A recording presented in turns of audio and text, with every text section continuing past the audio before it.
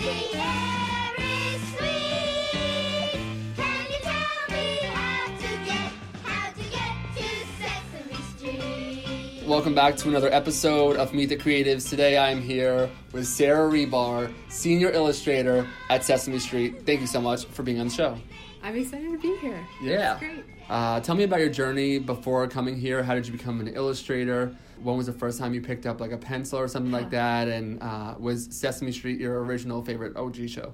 Ever since I was little, I knew I wanted to be a cartoonist. That's always what I wanted.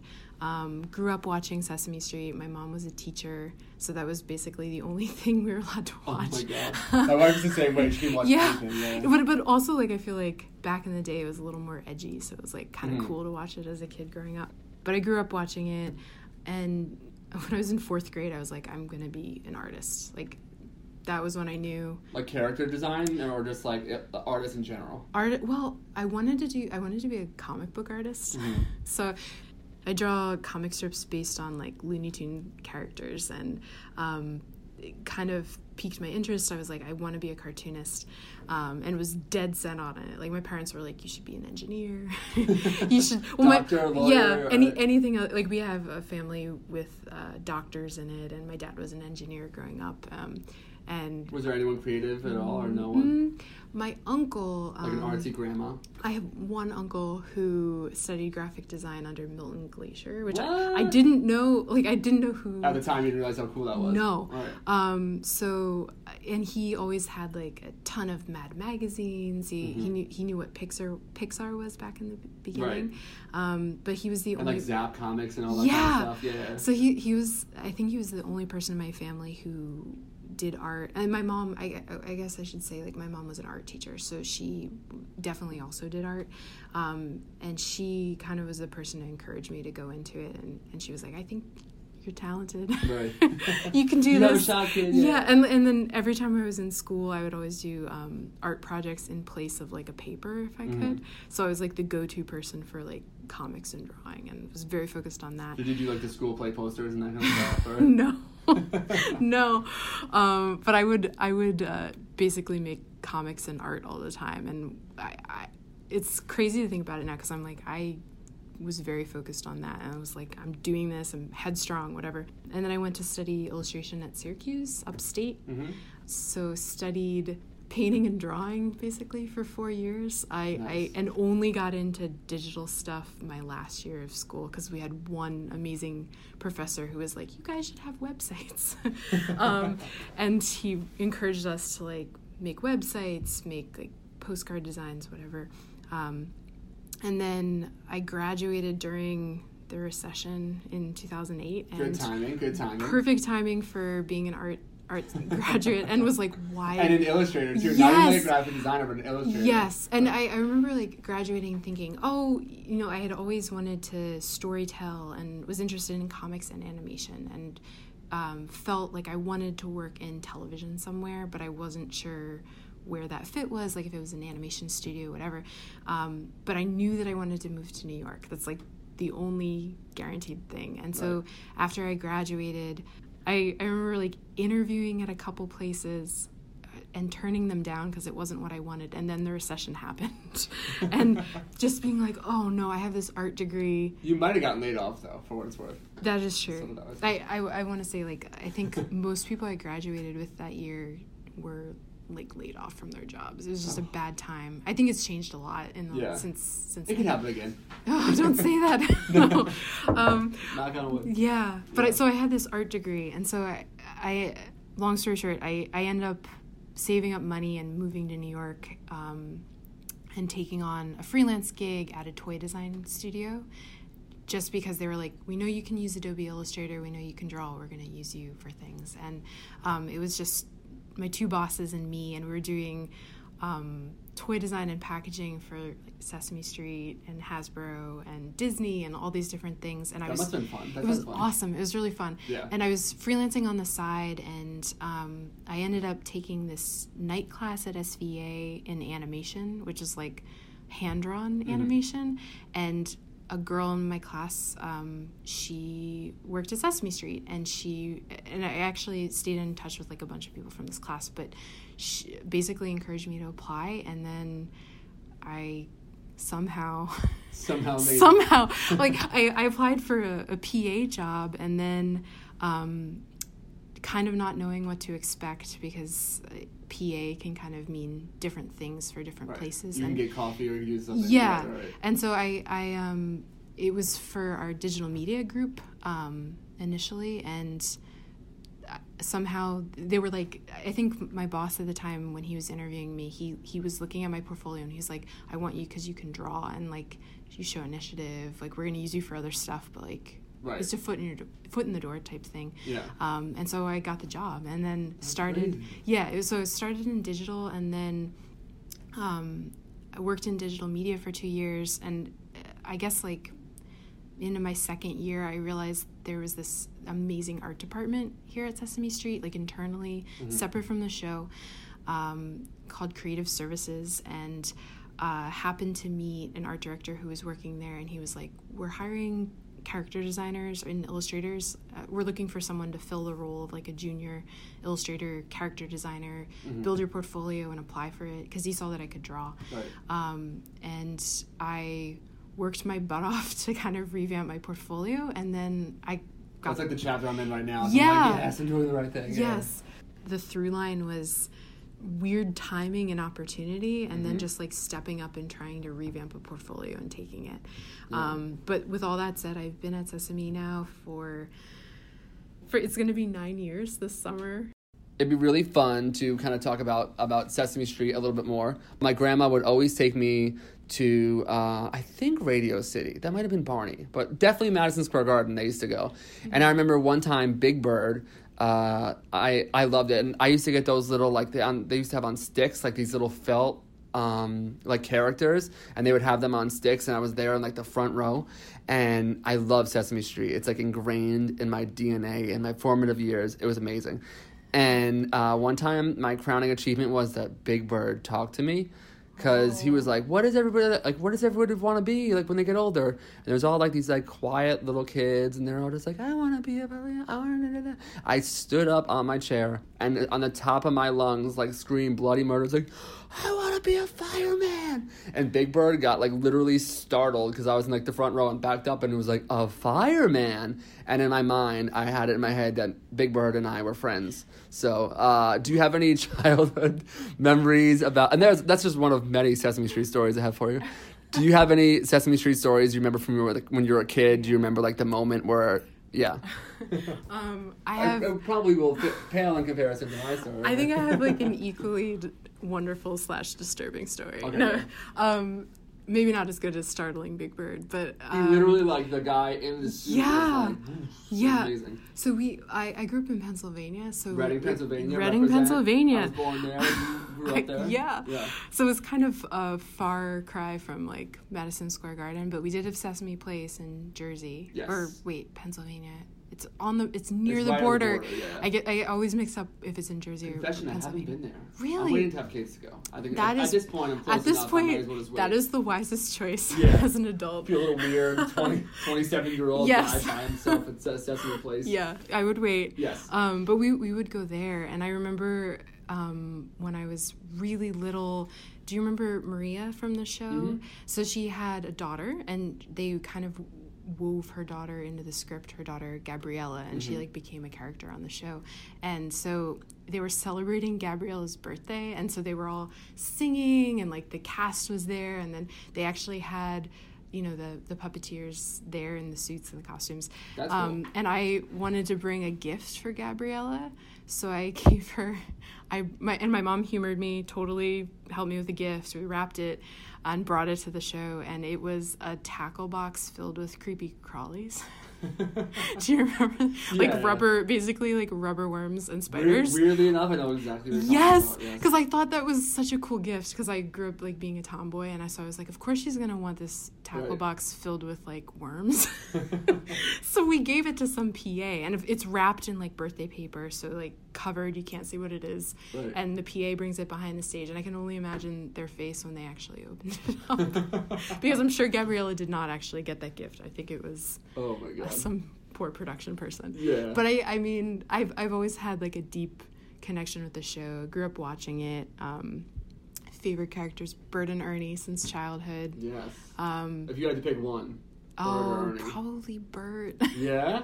I love him so much. He's just so straight edge and I think so too. awkward. Yeah. I mean, I love that he loves pigeons and has a paperclip collection. He's just such a weirdo. And I think the two characters balance so nicely together. Yeah. I kind of go back and forth between like loving Bert and then like Ernie's enthusiasm and then Grover's enthusiasm. So I think Yes. those are my top three. Yeah.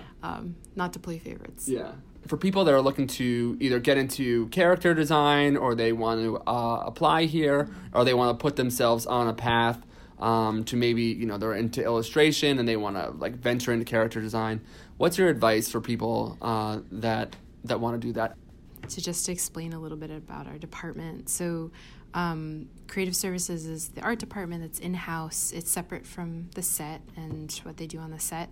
And it's only about, I want to say 20 people, illustrators, character designers, toy designers, and graphic designers, and then like digital web people. Character design is such a specific, hard field. Like anytime I think about it, I think of animation. Mm-hmm.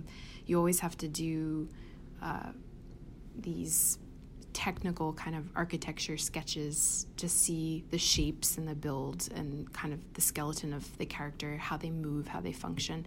And it's also pretty different from illustration where you can draw the character but not necessarily have to know the structure as well. Right.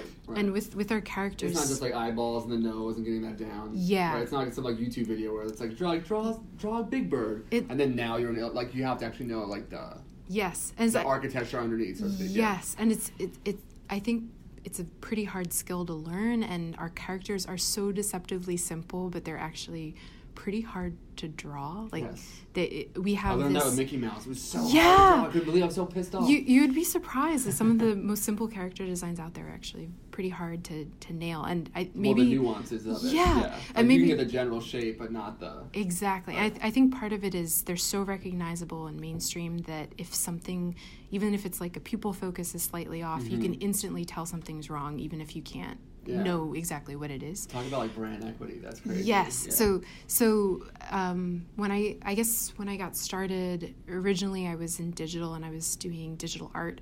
But then when I transitioned to creative services, I had to do art tests, and I also had to change my portfolio to kind of prove that I could draw the characters.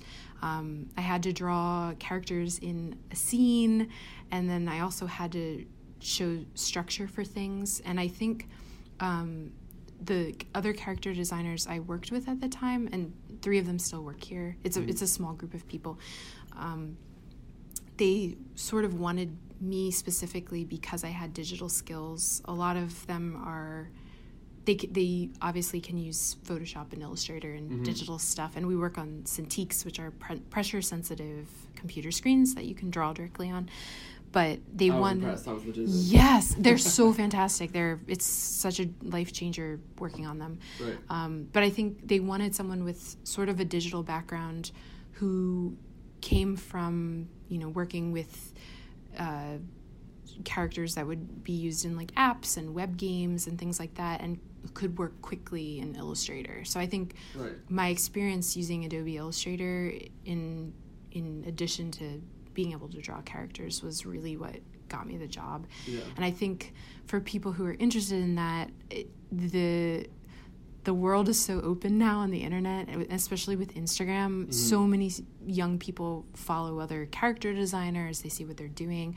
I think practicing and then also being able to, like, practicing from original character designs from just You mean studying. Like replicating? Yeah. I think studying what other people are doing, but then also studying like Mickey Mouse, Sesame Street characters, just practicing drawing that. I think. Yeah, because you do like Edna Mode from like The Incredibles, and all these different, and all like these classic Muppet characters. Yes. Do you try and regularly? I Do you have like a rotation of people, or it's always something new? Always something new, and I think even as a working professional, it's important. I'm realizing more and more now, I'm like, you always have to draw, you always have to practice, look at what other people are doing, looking at current trends, and just making yourself do the work, even if it's not provided to you at the job. Right. Which I think something that I've learned since I've been here too is you always have to make time for side projects.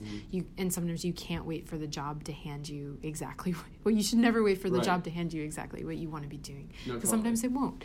But with character design, I think if you're interested in that, definitely practice doing turnarounds and practice looking at other people's characters. And then if you're more into illustration, similar thing of just making tests for yourselves and trying to do it. Is there ever like an element of like repetition, like doing it over and over again? Well, I think one of the tricky things starting out was, at least when I had to do the art test, we were supposed to draw the character. Sounds terrifying. Oh, have you ever had to do an art test before? No, that's why I stay in the branding space. But even for freelance gigs, I've had to do art tests to kind of match the style of whatever the brand is, and it's extremely hard. They just like leave you in the room with the pen and the pencil, and they're like, draw a big bird. Yeah. What? Well, I would be out. The anxiety not all of them are timed. Like the one here, thankfully, wasn't timed. Like I think I was able to bring work home with me and do it. And I look at it now and I'm like, oh my God, it's so terrible.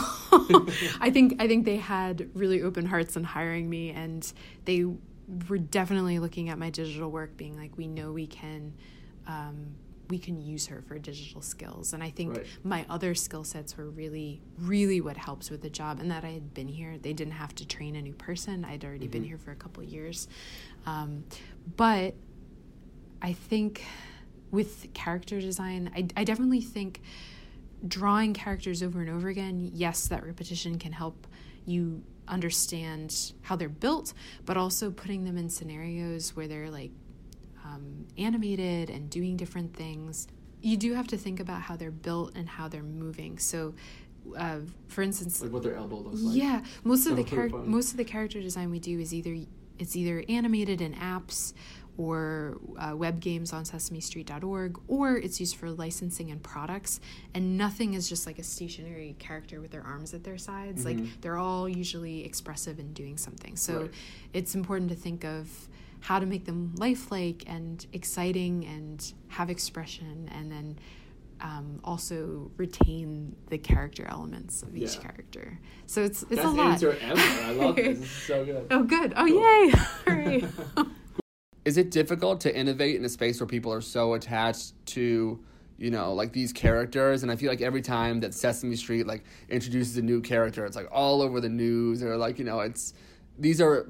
these characters are beloved by people. How do you innovate when people are like so attached? It's a great question. I don't have any notes, nothing. It's a great question. It's a kind of a complicated answer, I think. Because there's so much like brand equity, right? Yes. There's so much like familiarity. Yes. So I think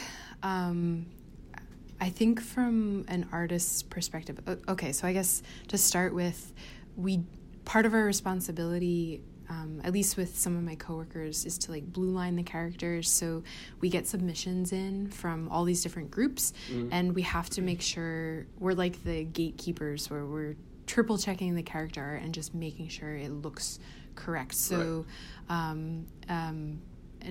two art directors downstairs are like the head character designers, and they approve everything. They make sure it looks okay.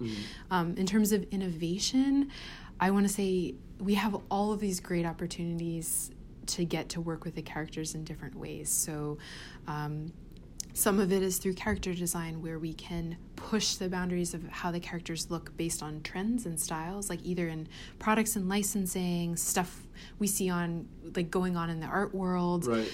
We get to partner with a ton of different artists now for like licensing things, which feels like cutting edge and new. Like they did this Uniqlo. Was it something that changed that? Yeah, the Uniqlo. With Cause. With Cause. Yeah. Tell me about this, because it seems like that wouldn't work, but it's officially licensed stuff. I was confused. That's a crazy thing. So I didn't actually work on that project, but because of how big and popular he is, with like Cause and stuff like that. But I saw that. I was like, that's fresh. Well, he like X'd out the character's eyes, which we are not supposed to do. Like, we're not supposed to show them dead. I have no idea, but I think it was approved because of the artist and his style, and so in some cases with like licensing and clothing, and we work with artists based on trends, and we go to them for their style, and a lot of even like some of the things I was showing you downstairs where my coworker did characters as zombies and characters as 8-bit. So cool. It's just pushing the boundaries. We try to design based on trends and like stay fresh, stay relevant, keep in the public eye, and also I think people are delighted to see the characters push beyond the kid space, because so many people who grew up with the show are fans of the show as adults, and then they have their kids watch the show, and a lot of people geek out and want adult stuff too in addition to kid stuff. So we sort of have to gear character styles either towards adult facing, fan facing things or kid facing. And for instance too, like we're always at Comic-Con for different things, and you can see like Sesame Street product as like do you know those little Funko Pop figures you might see at, they have like little beady eyes, and they have them for like absolutely every brand. So there's like Those Sesame are so Street cool. ones. So there's I can't buy one because then I'll buy all of them. Exactly, I know. I'm Like they're like like collectibles, I should say, yeah. collectibles.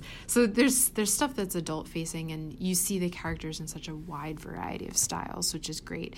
But I think from my experience of working here, I've seen the most boundaries pushed for international things, because a lot of Sesame Street is, I think, I'm going to totally get the number wrong, but it's in more than 150 countries across the world, and each country has their own set of characters. Some of the characters are repeated, and sometimes, for instance, like in China and Japan, Sesame Street's used as in English as a second language type thing. So Really?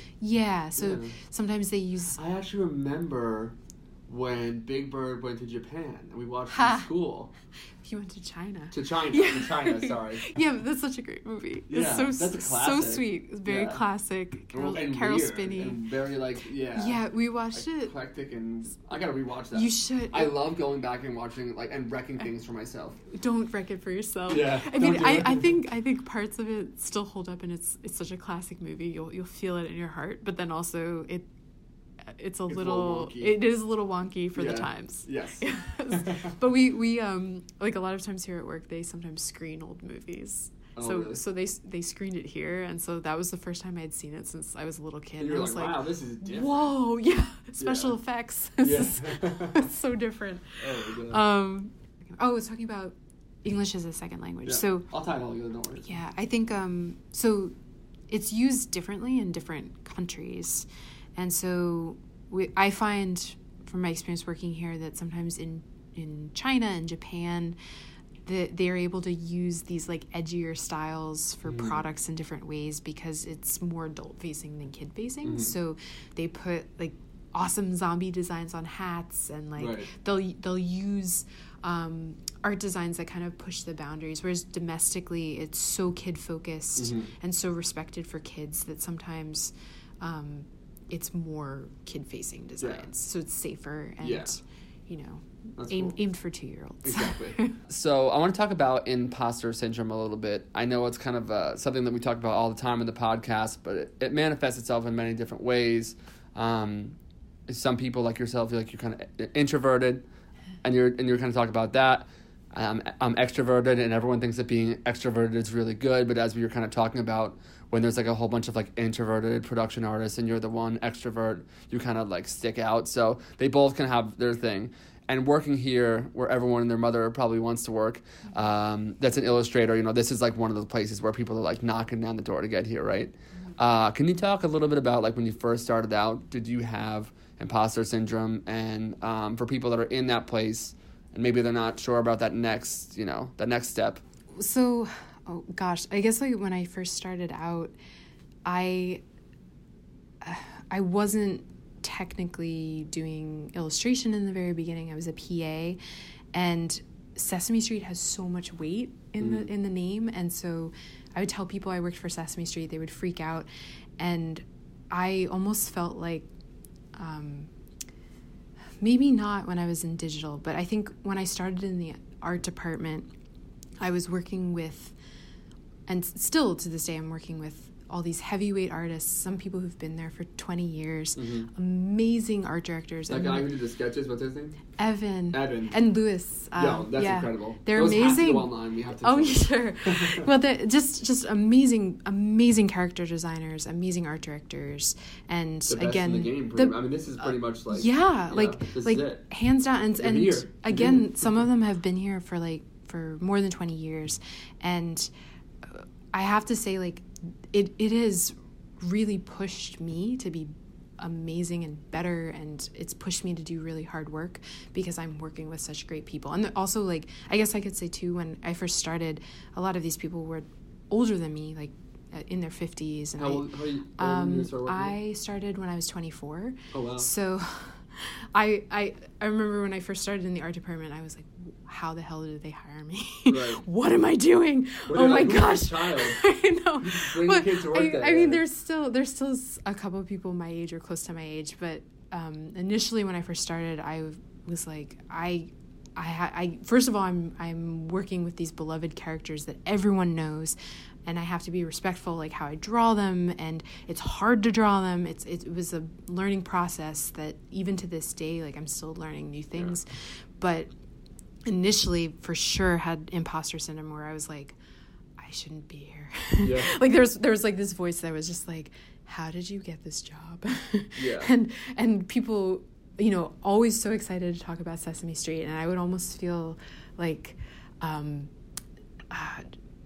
not guilty, but I would be like, they're gonna find out that I shouldn't be here, which is, looking back on it now, I'm like, I want to slap myself because I'm like, no, Right. no, like you were fine, like You're gonna run this place one day. you earn your place, and you always, like, when you start in the beginning with something, you're not the best at it. It's a learning process, any job you start, and I think in particular with character design and illustration, it's hard. It's a really hard field to be in, and you learn, you grow. And I have to say now, like, working with the best of the best, I appreciate that so much now, because Do you feel like that is absolutely definitely made you better? Yeah. It's totally made me better. It's changed the way I work.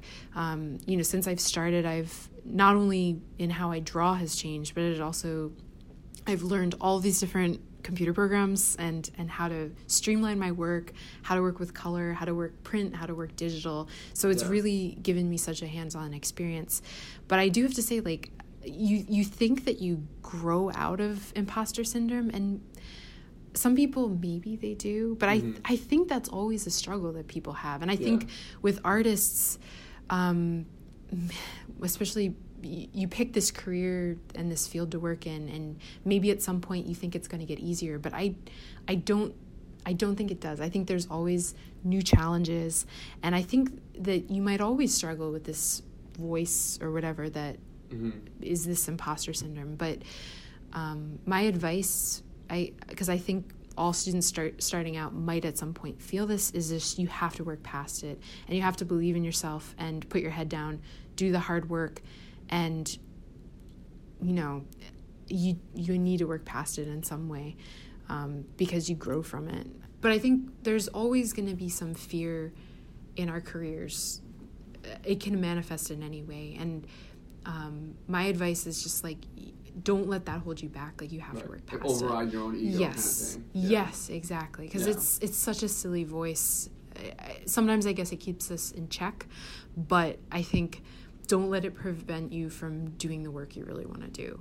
Bam. Yeah. I love that.